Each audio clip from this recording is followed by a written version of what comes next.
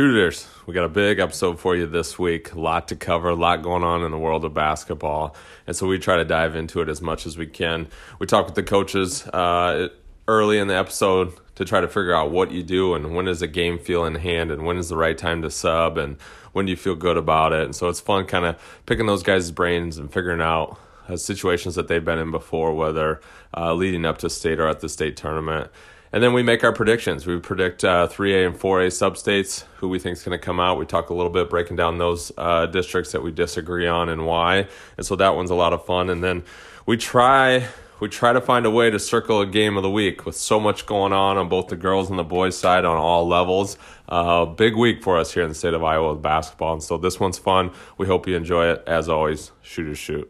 You can't guard me in the paint, I'm an artist. See, I hustle on the flow, call me Rick Ross. See the truth, get it jumping like a tip-off. I play hard till I hit a ref, blow the whistle. I'm a player, but my game be so official. Troopers, welcome back to another episode of the Hoop Troop brought to you by Shooters Touch. We're excited. It's getting that time of the year where games are meaning more. Tempers are flaring, excitement's there. We have a lot to talk about, a lot of things that we want to cover this week. We have a few more troopers. Tony's back with us this week, and so we're excited. And so with that, we're going to jump right into it. But before we get too far, we gotta bring our coaches in. Coach Larson, Coach Betts. We have a few topics we want to talk about, a little bit on the heels of what happened with Michigan and Wisconsin. By the time you guys are listening to this, you've discussed that and what you think should happen and what the punishment should be, probably 6 or 7 times with 6 or 7 different people. So we're not going to get too into the weeds on it at this point, but they did kind of bring up some conversation as far as subbing and how you treat the end of the game from both sides of it. And so that's kind of where we're going to start tonight. And this also on the heels of state tournament coming up here in the next 2 weeks and planning ahead and how do you sub and when do you sub and what feels comfortable. And so coaches, my first question for you is, when do you sub?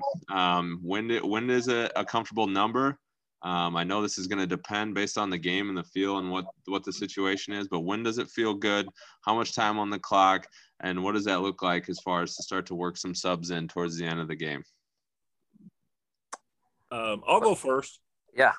Just because I don't know if there's a perfect equation for every team, because a lot of it maybe depends on what your subs abilities are. If you got a second team that's strong, well, sure, maybe you can do that. And my apologies to Chris. I think I did this about a month ago because when we played them in the finals in 2009, I went back and looked at that tape afterwards, and I don't think I subbed Brennan Kugel out till there was about 2.5 minutes left in the game, and we were up a substantial amount. That's all you need to know. A lot. and maybe that was partly on me because I'd been in that finals game 3 times before and lost every one of them. And so, at the end of the day, you're kind of paid to, one of the priorities is to win the game. But so I don't know if there's a perfect equation of when you sub and when you don't. I guess the thing I hate when I see it is when, you sub or you watch a team substitute and then the opposing team that's behind all of a sudden has this magical press that they've never had all game with their starters or with their top kids. And they start pressing the guys that you subbed in.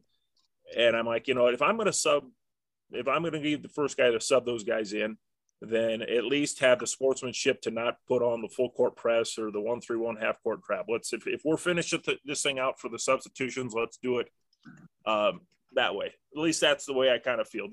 And now if you want to pressure with your bottom guys and let them play some basketball, that's one thing. But I've seen it too many times where other teams will leave couple of their starters in, and all of a sudden that press comes in, and crazy stuff can happen. We've all seen it. So is there a perfect answer to that? No, but I like today, I don't, they said, well, Michigan puts the press on. Then it's Wisconsin has every right in my mind to call timeouts and set up a way to break that press. Yeah, I would agree with that. I feel pretty comfortable with all those things. And I think too, it's interesting. I think you kind of should work together with the other coach. You know what I'm saying? Like in terms of just to have a little collegiality out of it. And no, the one crazy thing is though, you brought up the state tournament, and I told you guys a little bit of a story. We were in the state semis, and there wasn't subbing going on, and in this case, and the refs were great afterwards when I talked to them. They kind of like assumed the game was over, and you don't feel like that as a coach. So, Brian, when you were asking, like, especially the bigger the games get down the stretch and everyone's tired, by this point of the season, everyone's tired and you just want to win so bad and you're grumpy. And so a lot of times in that moment, it's really hard to think straight. And that's one thing I guess I was kind of curious to know Doug's thought as an official too, though, because, we always talk about sportsmanship and sportsmanship ratings and all this stuff. But sometimes I think there's kind of a hidden thing that there's other forms of sportsmanship. Now, I will tell you one of my other big things before I let Doug kind of talk to that. Like, would you look at, not, pressing all of a sudden and say that's unsportsmanlike? But the other thing I want to agree with Tom on is I am a huge believer in those guys at the end of the bench when they do get in, they should play. You shouldn't just dribble out a minute and stand there and they don't get to play very often. Let them play. But I think there's a respectful way to do it. To piggyback on that real quick, this has nothing to do with it. And I was always a stickler too. When, if you got on the court for us, I didn't care if you were the starting five or the bottom five. There was a level of play that was expected. Mm-hmm. This was not. It wasn't free for all time. It's not. We're jacking around playing pickup ball. I mean, and so a lot of times if somebody doesn't sub, you don't know what's going on in their practices.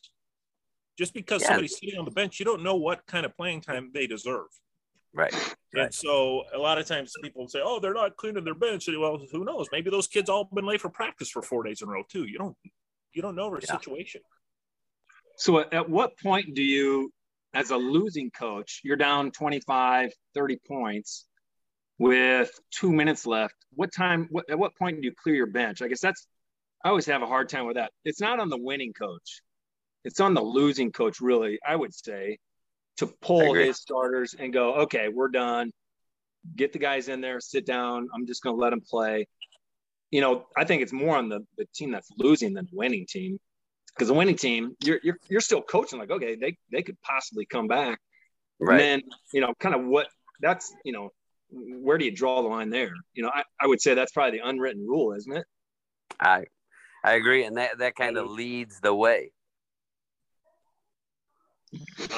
But again, I don't know if there's a magical, if it's a high scoring game, if there's only been 35 points scored, are they going to score 17 in the next 2 minutes? Probably not. Right. But I made the mistake. I was reffing a college game over at Kirkwood. And that's when Wags was coaching over there. And they pressed all the time. This was early in the season, 4th, 5th game in the season. And I said, Wags, you can call off the dogs. There's like 5 minutes left in the game, and they're still pressing. And he lit me up. And I was like, oh, I'll never say anything to the coach again about pressing at the end of the game. Because they were just practicing, there was – Right, trying to get better at what they do. Yeah, and he's got, he's trying to see who's going to play towards the end of the year. Yeah. And that didn't go over real well. So that was the last time I told a coach what to do in a game. Well, it kind of goes into when we were at a game last week, watching my son play, and they were behind by 15, 17, and they're still fouling with 30 seconds left. And my wife's like, why do they do this? Why do they do this? I said, they're not doing it for tonight's game. They're doing it for the next game. They're practicing situations. Yeah. Then you can't recreate that situation in practice. So the casual fan doesn't maybe realize that. Right. There's a lot that goes into it. And I think that's just a big part of it, just kind of understanding the situation from both sides. Larson, you kind of mentioned it. It's hard when you're in the moment too sometimes. And like you said, the bigger the stakes, the more that's going on. And so trying to cycle through this. I mean, same thing from, an opportunity to get to the state tournament. Like you said, you're down 25 and you got some kids who maybe have worked really hard, and when do you get them in, and when do you let your seniors ride it out? And I mean, it's just so many decisions that go into each one of those, and it's all different. And I think you just go off of your heart and your gut, and you make that call. But question for you guys. I think you're gracious in defeat or in winning. Once that horn sounds, though, then it's all over. Like, right. And if you have a problem, I think, like, as far as like today's game goes, or for everyone who's going to be, you know, having these instances down the stretch, because now your season's ending, right? Obviously different than the college game day, but there is going to be a lot of emotion. And so if you have a real problem, I think maybe wait until later if you want to talk to that coach about something that you didn't like. And so we all still agree that the handshake line at the end is very much needed and deserved, right? I think so. Yeah, absolutely. If for example, today, and again, I not being there, but they say, well, Juwan Howard was not going to shake hands. Then maybe he should have chosen at that time to say, I'm not going to take part in the handshake line. If you don't think you can do it right then head to the hallway. I don't know what it is, but yeah, that and again, not being there, it's hard to judge, but yeah, it didn't look like he was going to shake Greg Gard's hand today either. Crazy deal there. So quick question though, before we move out of this, ever had an opportunity or ever had a time in which you guys had to bring the starters back? Oof. I don't think so. But I've had like upset stomach worrying about it. Yeah. I would say this. I've had times where I've had to bring back a starting point guard just to handle the ball. Yeah. You know, maybe not a whole five, but there's been times where, you know, hey, sorry, we've turned it over 5 times in a row. Somebody's got to get the ball up the court. I did have a couple seniors I was trying to get in the game, and I don't know, it's like a minute left, and we were up like 13 or something. I'm like, and then I like pulled him back, and it was great because I have a good relationship with this kid, and he's like, Coach, I'm not messing it up for 13 points in a minute. And I was like, yeah, get in there. But it gets weird. I'm telling you guys, like, when you're in the heat of the battle, you just start thinking of crazy things. Yep, I would agree, and kind of having been on both sides of that, both you know in the head chair and the second chair, it's completely different in the second chair too. You see things a little more calmly, and you're like, "Hey, coach, like we're good here," you know. Yeah. But when you're up to the one calling the shots, you're never comfortable, like you said, until that horn goes off. Yeah. Well, we usually, like I said, we always learn from the bad experiences. We don't learn as well from the good experiences, but the bad experiences. Early in my career is, you know, it was our senior night. And so let's start 5 seniors. Well, we didn't start 5 seniors. I think we started 2, and 3 of the 5 were, you know, the guys 13, 14, and 15. And so, and we weren't playing, you know, the Boston Celtics. I think we were playing an average team at best, but I'll be the good guy. I start 5 seniors, and we got off to a terrible start. Never got in the flow of the game. And I said afterwards, I said, I will never, ever do that again. I won't just be the nice guy. We are here to win, and we're here to play well. There's the different ways to honor the seniors other than letting them go out there and dig a 20-point deficit. So you have timeouts, you know that. You can call it timeout. What's that? You have timeouts. You can call it timeout. Absolutely. And we didn't get down 20-0, but what it did was though, but you once you start, you know, we've all seen it. Yeah. You can't get out of that funk. Feels like maybe starting the second half sounds like a good idea, right? Like, yeah. Once you're so I went from starting seniors, then I just introduced seniors. Yep, that's so I assume at some point in the career you've done the yank the 5 starters right away. That feels like a Tom Betts move. Is that true at all? Absolutely, more than once. And I think that's one of the greatest motivator of all time is playing time. Is it the next 5, or is it turn around and the first 5 kids you point to are going in? Oh, I've done both. Anybody, grab them. I don't care who it is. I think point out the assistant coach, the trainer, put them in. I think sometimes it's more impactful when you just say the first 5 guys that I look at get in there, because what you're saying is anybody down on this bench can play harder than the 5 that were out on the court. Right. Yep. All right. Well, good. No, I love it. I love it. That's good stuff there. All right, guys. Well, we had a big week. We have a lot to cover. I want to take, as we normally do, kind of take a look, spotlight some big games this week and what we saw. Before we get too far into it, one thing I do want to note on the girls' side of things, the 3A state has been decided. And so we have the 8 schools, 8 programs in 3A on the girls' side: West Lyon, Estherville, Lincoln Central, Central Point Urbana, Assumption, Roland Story, Ballard, Sergeant Bluff Luton, and Unity Christian all punched their ticket over the last week to get an opportunity to go to the Wells Fargo. So congrats to those 8 schools. Tom? Hey, I just thought of my shout out. What is it? Great job. Joe Hardy, head coach at Sergeant Bluff, girls coach at Sergeant Bluff. His daughter, is a junior, she's 6'1", and she's she's a D1 prospect, blew her knee out mid-season. She did, and she was missed do everything for Sergeant Bluff. He's done a great job of rallying that troop. And they're playing really, really well. And to do it without his best player that's a big shout out there. Well, good. Nice. And was that I should know because I have it in front of me. They beat Harlan, or who did they beat? Did you just happen to see that? No, they beat DMC. They beat Des Moines Christian. Yes, they beat Harlan. Yep. So, yeah, well, good. There you go. That's a good one. Congrats to those teams. As we go through this week, the rest of the girls' side will start to get their tickets punched, and so that is exciting.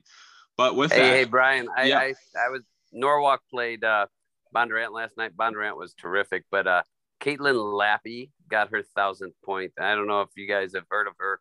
She is going to UNI for softball, and I think she was like one of the best, if not the best softball players in the state last year, and got her 1,000 points. So shout out to her, and they got a really nice team. They play Indianola here on Tuesday. On Tuesday to go to state, correct? Yeah. Good deal. All right. Well, congrats to those schools. Let's take a look. What did we see? First, Tony, stuck on 98. We were talking a little off air. Stuck on 98 right now in the gyms, but it sounds like maybe 100 is in reach. So can you give us a little prelude to maybe what you're hoping to get to here in the next week or two? Yeah. So Tuesday night, I'll head down to Donaldson, Iowa, Central Lee High School. Danville is playing Winfield Mount Union in a 1A district final there. And then Thursday or Friday, I'm going to try and knock off number 100, kind of depending on what happens in the 3A and 4A action earlier this week.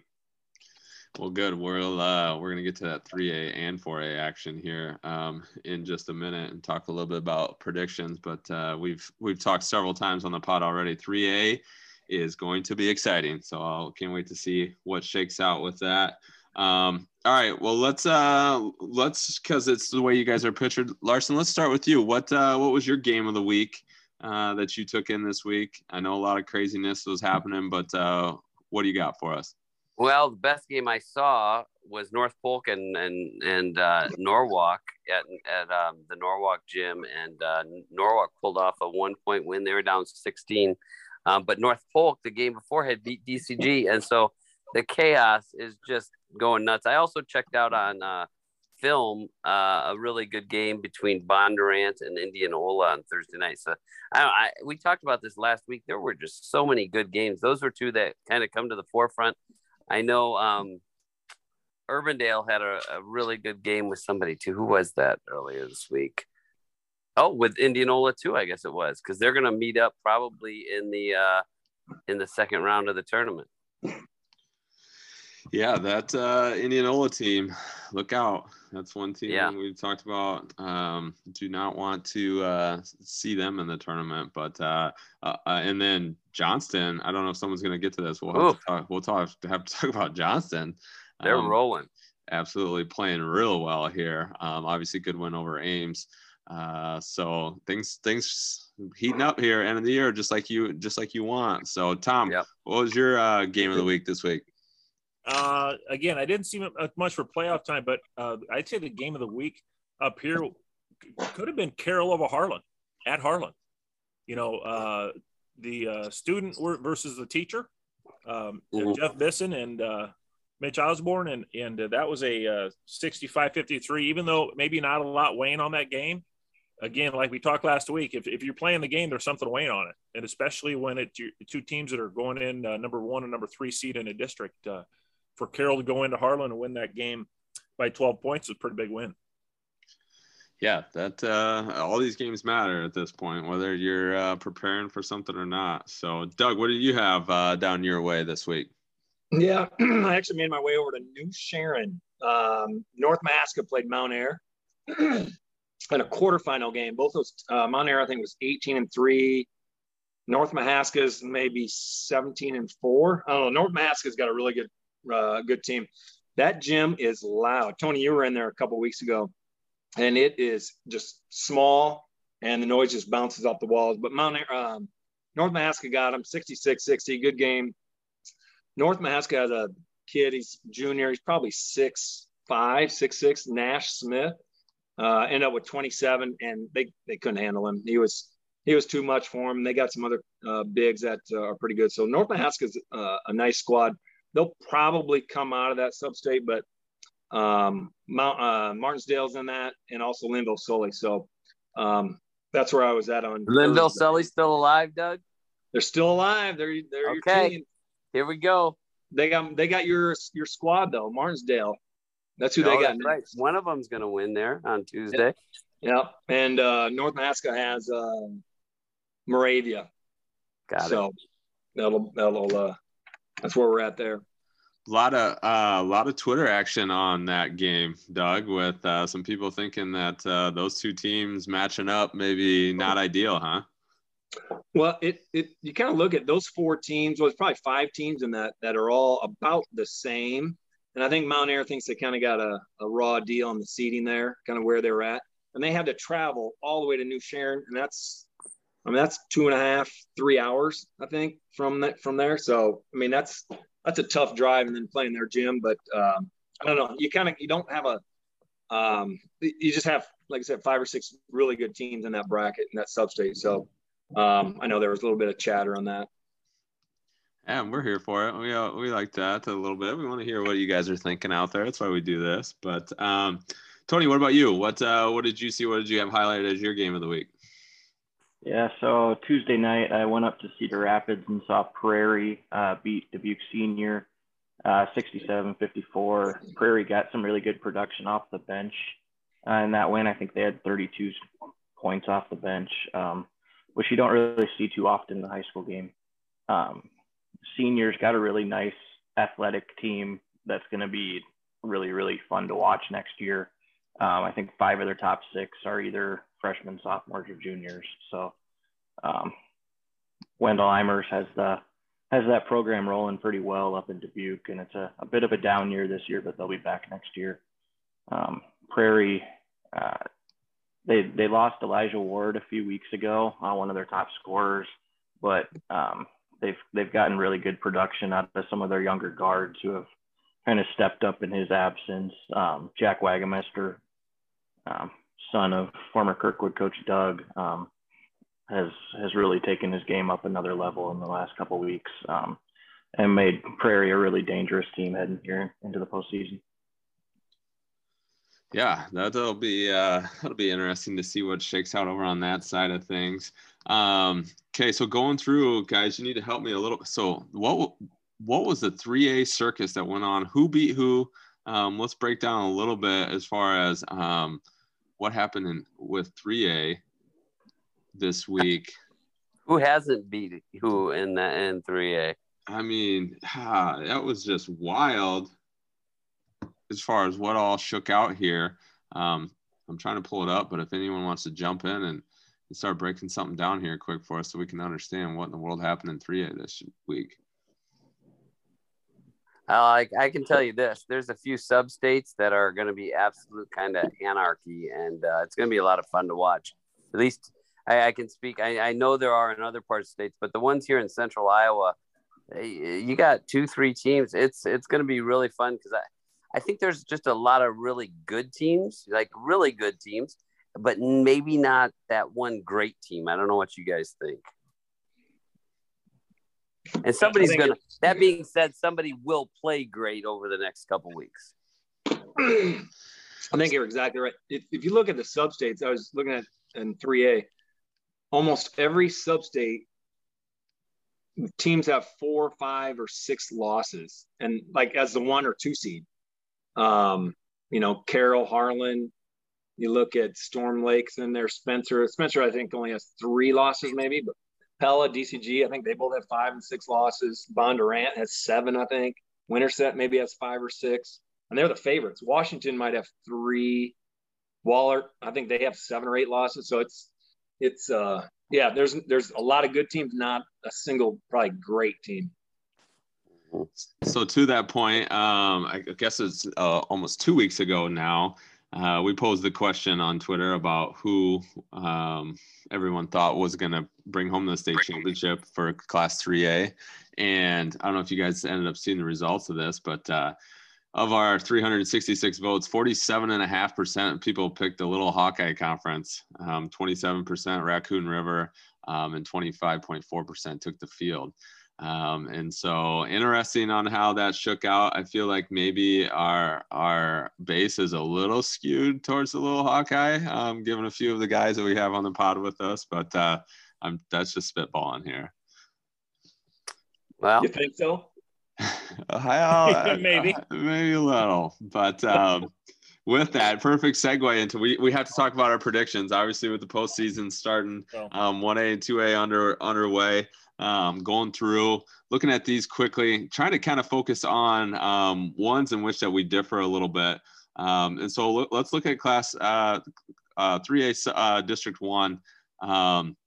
We got Spencer, Humboldt, Spencer, Storm Lake, Doug, and then Spencer. So I'll go ahead. Admittedly, know little to nothing about Humboldt, but being up from the home conference, I felt like taking a flyer on those guys.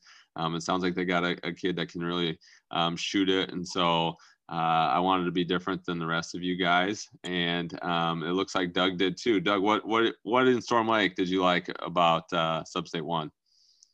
Well, I think we talked about last week. Storm Lake has their big kid back. Yes. And they do have some guards and they got forwards. But the only thing is I know Spencer beat Storm Lake earlier in the year, I think pretty good. But I just like that they have all their guys coming back and really in that sub-state, I think it's a crapshoot too. So it's, if Storm Lake gets hot and they play well together, maybe they can pull some out. Now, who's Tony, you might have to help me out with this. Storm Lake, do they play at Humboldt? Do they have Humboldt? Who do they have this week? Or they play Storm Lake plays MOC. They play MOC, but then who'd they play on Friday? Oh, they beat Humboldt. They beat Humboldt pretty convincingly. Yeah. Okay. That's what it was.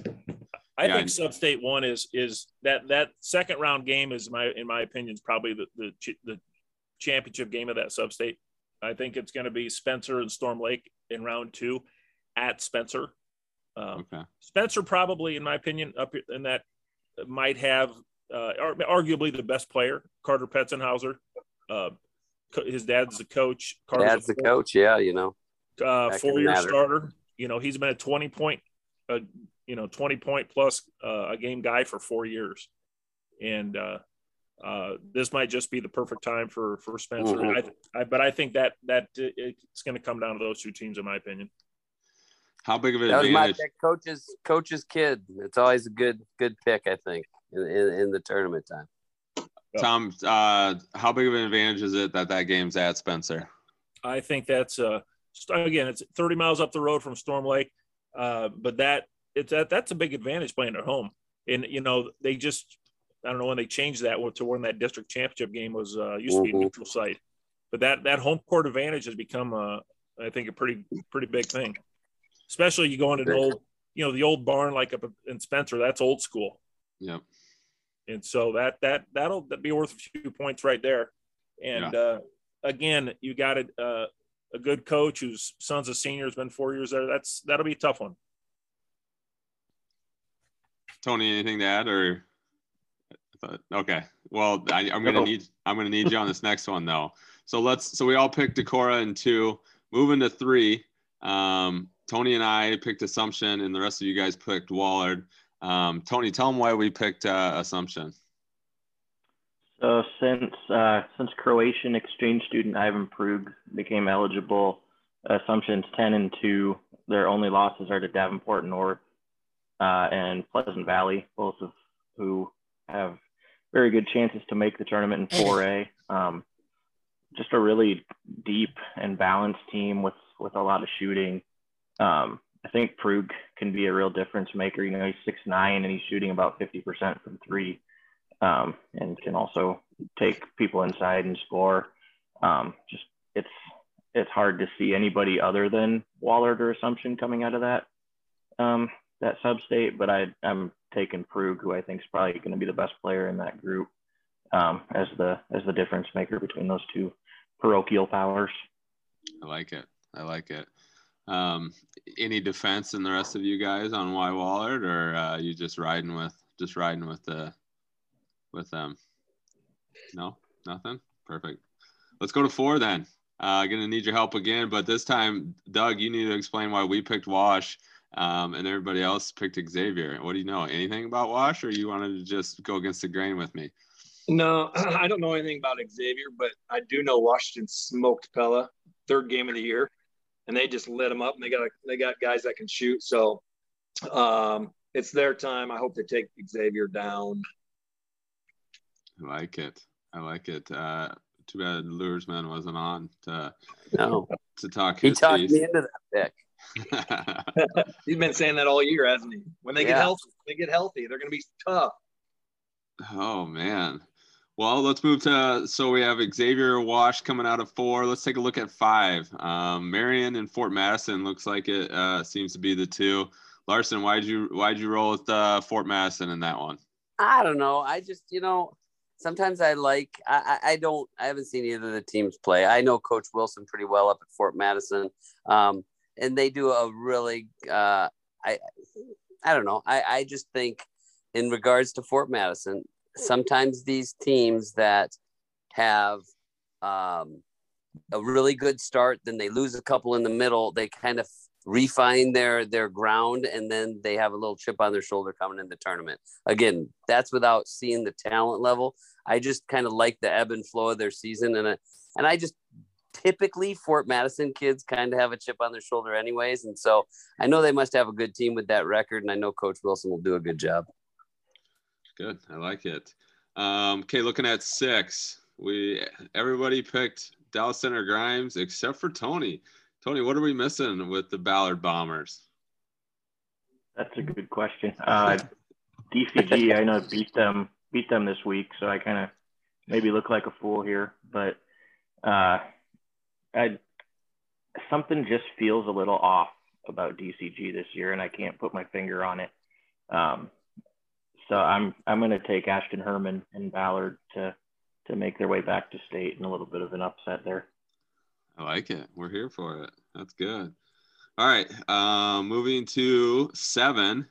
We got Pella.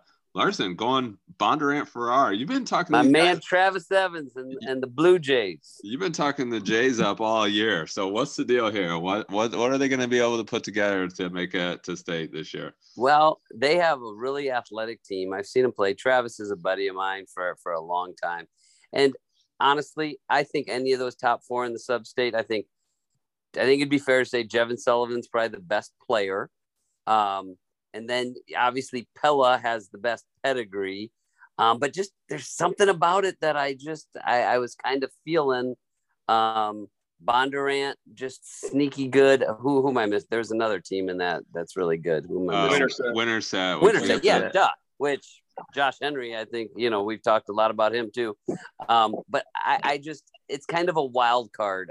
Travis Evans had gone to the state tournament down in Missouri. He's gone to it with Indianola. And I just think they have a really athletic team that they match up pretty well with Pella, I think. And I don't know. Like I said, I think you could flip a coin with this one. Yeah, that's sub-state 7 will be interesting. Doug? I think you're right. And Bondurant, that game is at Pella if they both win. Yeah, so it'll be at Pella. I think that might make a difference, but Bondurant will be out for blood for that game. I know they've actually played in my league down here in Pella for the last 2 years, and they've won every game except for the Pella game. Yeah, every time they play, but it's always overtime or 1 or 2 point game. So I know they're solid. They got guards, they got wings, yeah, they're long. The Collison kid, he's really good. He is tough, and he doesn't overwhelm you, but he can if you need a bucket, he's just crafty enough, and he can get you a bucket. That's going to be a good game, and the Winterset North Polk game will be good.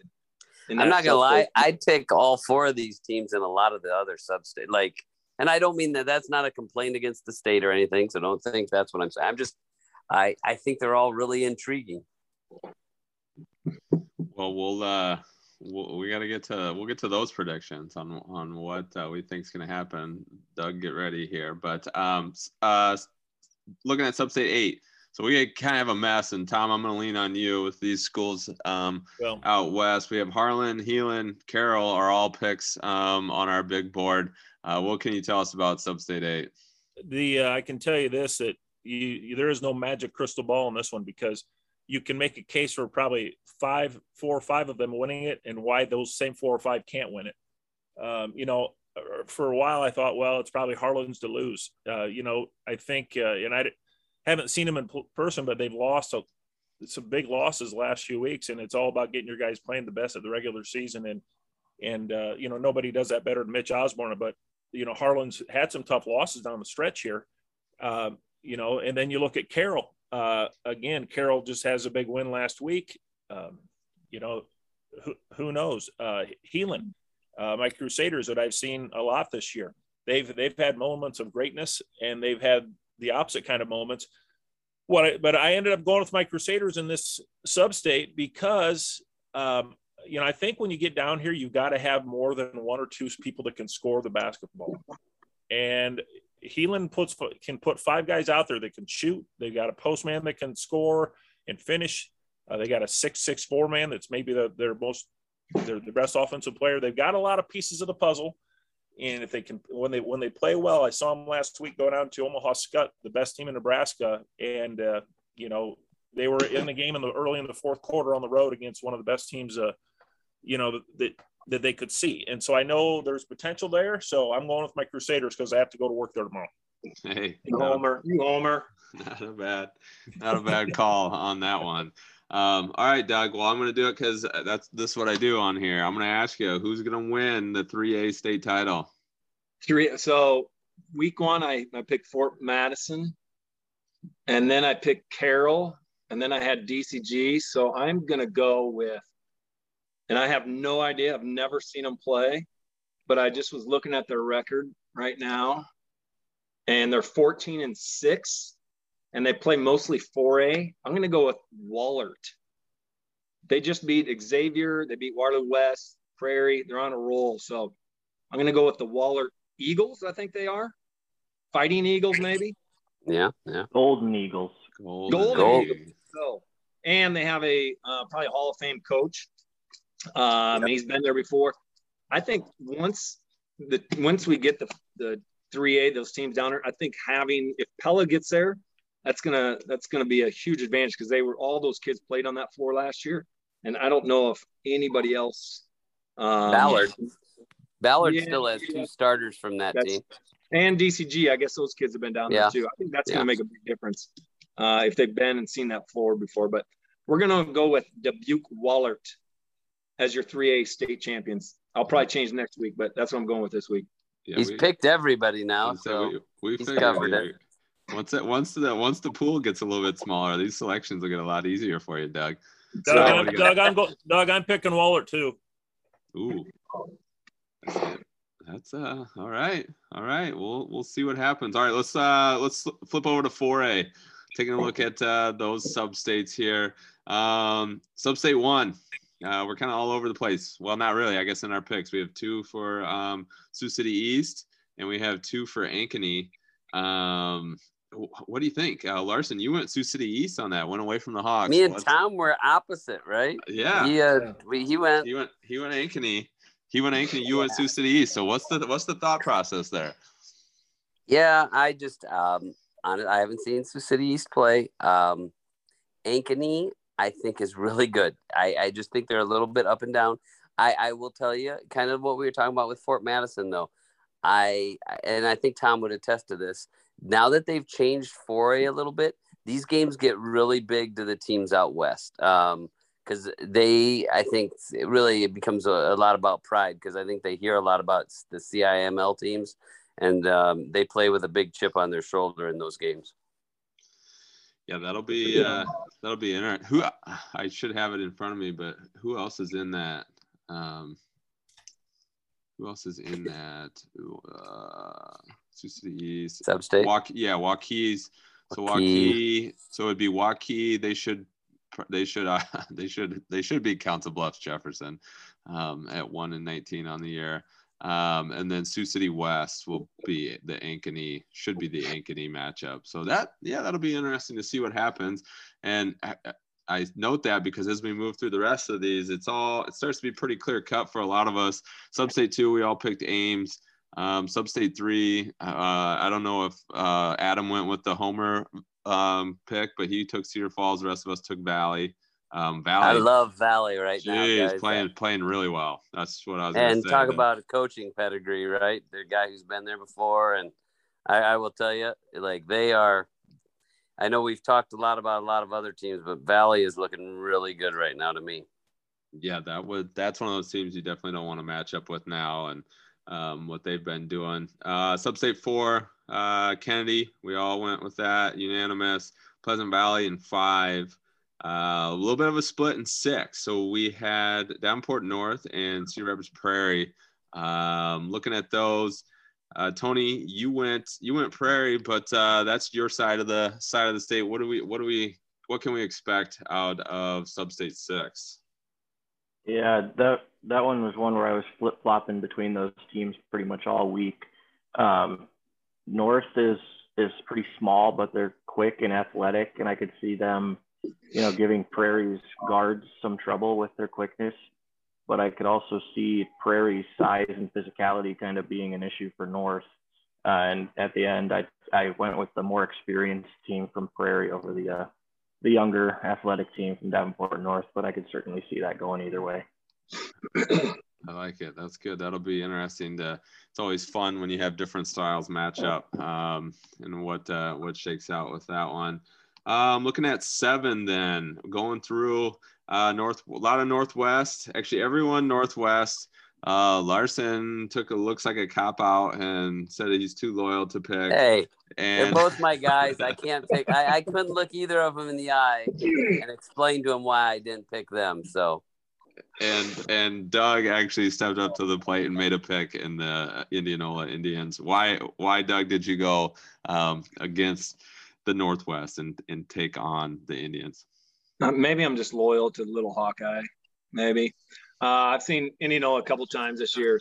And I haven't seen Northwest, and I know they have players all over the place. But if Indianola gets hot and those guards get going, they can beat anybody. So I hope it's their year. I hope they pull it off. I will tell you guys, on next Tuesday, it might be the most entertaining if they do match up. Indianola will have to get through Urbandale, who it was a close game this week. But if they do match up, you probably won't find a more entertaining game because they'll both get up and down the court. They played their preseason pride game against each other, and it was like 91-84 or something like that. I mean, and they're both willing to get up and go. And obviously, there's great drama with Coach Watson being their former Indianola coach and going to Northwest this year. Do they know where that will be at? Oh, geez. I think I don't think they've put that all out yet, have they? Because it depends on if there's girls teams playing and stuff. Yeah, I'm looking at the bracket here. It does not. They don't show a location on that. But yeah, I mean, you mentioned Larson. It'll be interesting because Northwest will have to presumably get by a Southeast Polk team in their first matchup. And then as you said, Urbandale and Indianola. And so that sub-state will be fun to watch and see what happens coming out of there. Because whoever punches their ticket out of that one will definitely earn it. as that appears to be one of the tougher ones on the docket. And then looking at Sub-State 8, we all unanimously picked Johnston on that one. And based off of what we saw the Dragons this week, feels like probably a pretty safe bet there. They seem to be playing their best basketball at the right time. And Larson, your guy, Brian Frick, has those guys rolling there. Great coach. And, you love those teams that he'll be bringing a majority, at least a big chunk of that squad that played so well in the finals last year. So they have that experience. Lewis is playing as good as any guard in the state, I would say right now. And Kramer, I think we've all seen his Duncan highlights. And I don't know. That's going to be, I think they are an overwhelming favorite in that sub-state from the way I look at it. And one that I think when they get to the state tournament can make a lot of noise too. That's going to be really fun to talk about next week is when this does all shake out, the seeding for 4A is going to be really interesting, I think. So with that Johnston bid, that means hopefully your Warriors, right, going to take down the Rough Riders and Roosevelt, and then they would be matched up against the Dragons. Yep. Right? Which, and it's one thing you got to keep in mind. Johnston, sometimes we forget that these are still games because one thing obviously chatter around here and things we've been talking about in Norwalk is, DCG did take Johnston to an overtime game in the middle of the season, and Norwalk has twice gone over double overtimes with them. So it can definitely happen. I will tell you, I just think Johnston's really clicking on all cylinders right now. Yeah, I would agree. I would say the biggest thing with Johnston, especially kind of early middle of the year, was they just got to such slow start.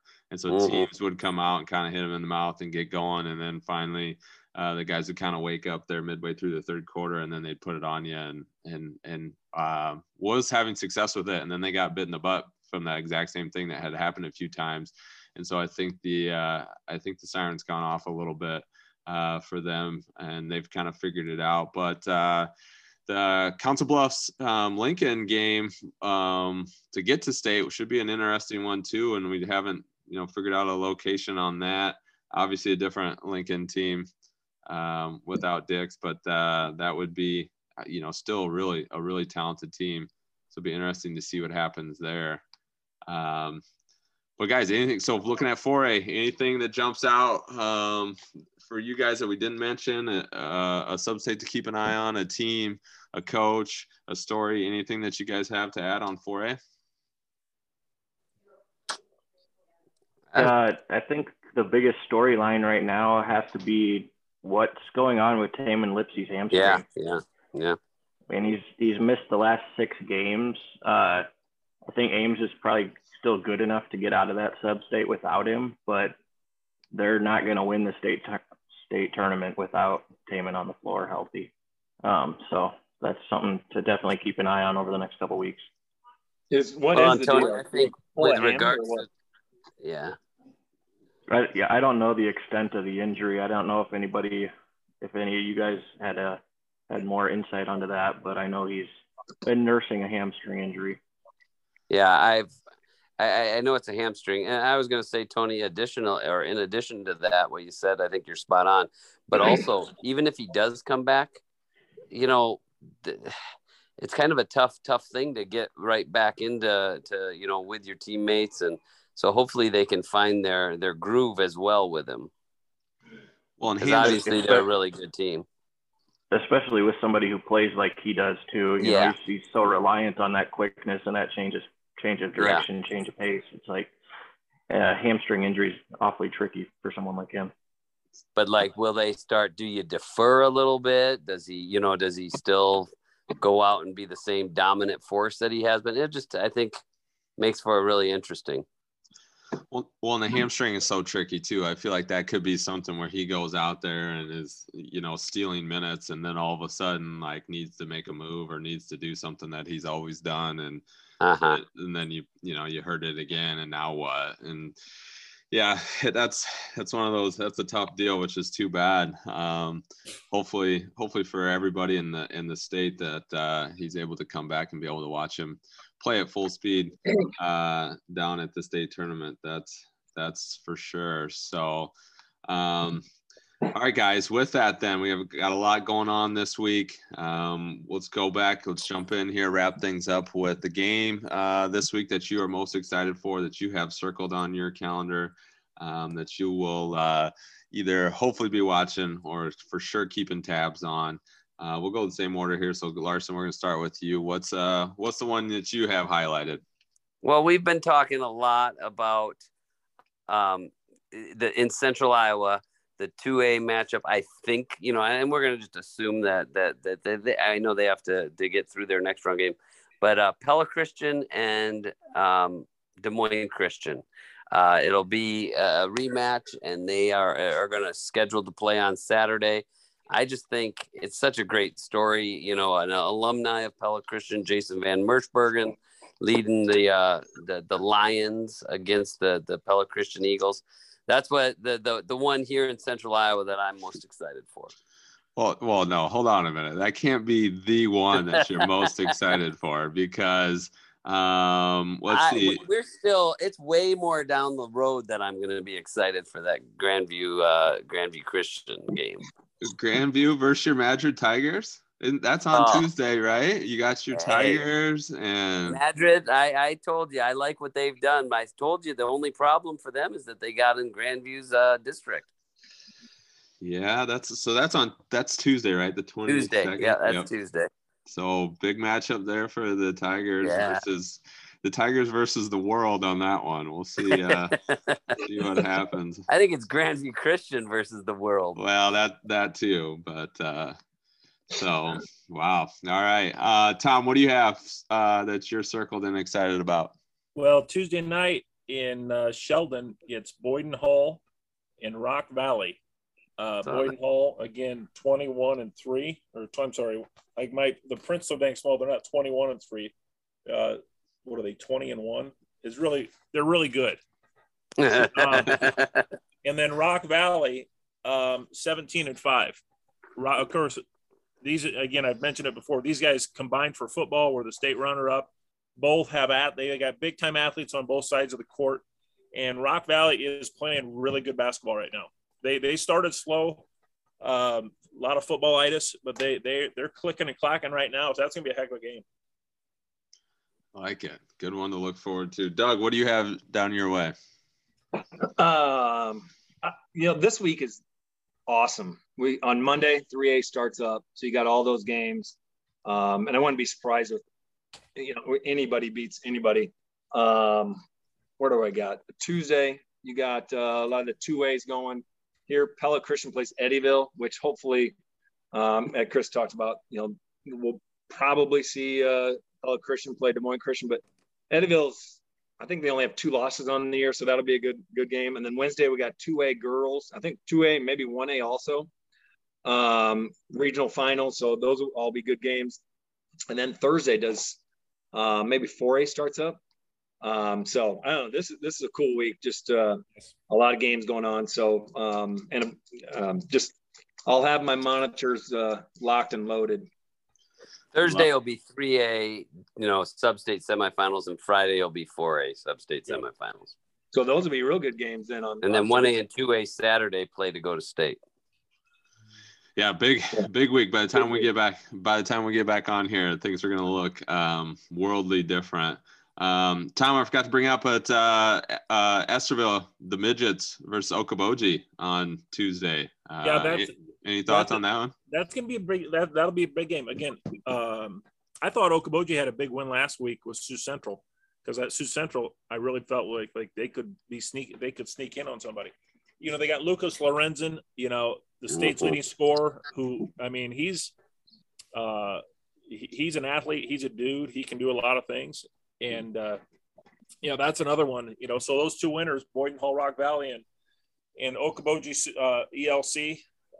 That's a heck of a game just to make it to the game to go to state. Two big games. Yeah, four really good teams. You win that, and your prize is Boyden Hall, right? Yeah, or Rock Valley. Or Rock Valley. If Okoboji scores over 70, I think they win. It looks like 73 in the first round over Emmitsburg. Not saying a whole lot there, but then 71 over Sioux Central. So if they can get over 70, they might be able to sneak by. Yeah, and have an opportunity. So that's a good one. I'll be anxious to see. Obviously sitting at 13-10, but like you said, the state's leading scorer, never know what can happen this year. It comes down to one player making a play. So well, good. All right, Tony, what do you have on your calendar and that you have circled and excited about for this week? Yeah, so tomorrow night I'll head to Davenport to see Assumption and go see Ivan Brugge play in person for the first time. They've got Makokata in their first round game. Should probably be a fairly easy win for Assumption, but you never know. Tuesday night, district final in 1A that I talked about earlier. Winfield Mount Union playing against Danville. Winfield's coach is Clay Edwards, who played at Iowa State. And he's got two sons on the team who are, one's a sophomore and one's a freshman. Both are going to be really good. And then Cam Buffington is a sophomore forward who's already committed to play football at Iowa, and he's just an animal. So I'm really looking forward to seeing him play live. And then Thursday we'll head somewhere for a 3A semifinal. Probably looking like Central DeWitt. If them and Xavier can take care of business on Monday night, Central DeWitt will become Gym 1 number 100. Hey, there we go. Love it. So flipping over real quick on the girls side, my game of the week that I'm kind of keeping an eye on and plan to go to is out at Adel, where Nottoway Valley at 20-3 takes on Panorama at 23-1 for their opportunity to go to the state tournament. And so looking to be a good game against the old. We have the Panthers and Panorama that I had to face way too much back in the Madrid days. And then actually coach for Nottoway Valley, his daughter plays with my daughter in club ball. And so should be a fun game. ADM is always a fun gym too, to go and watch a game.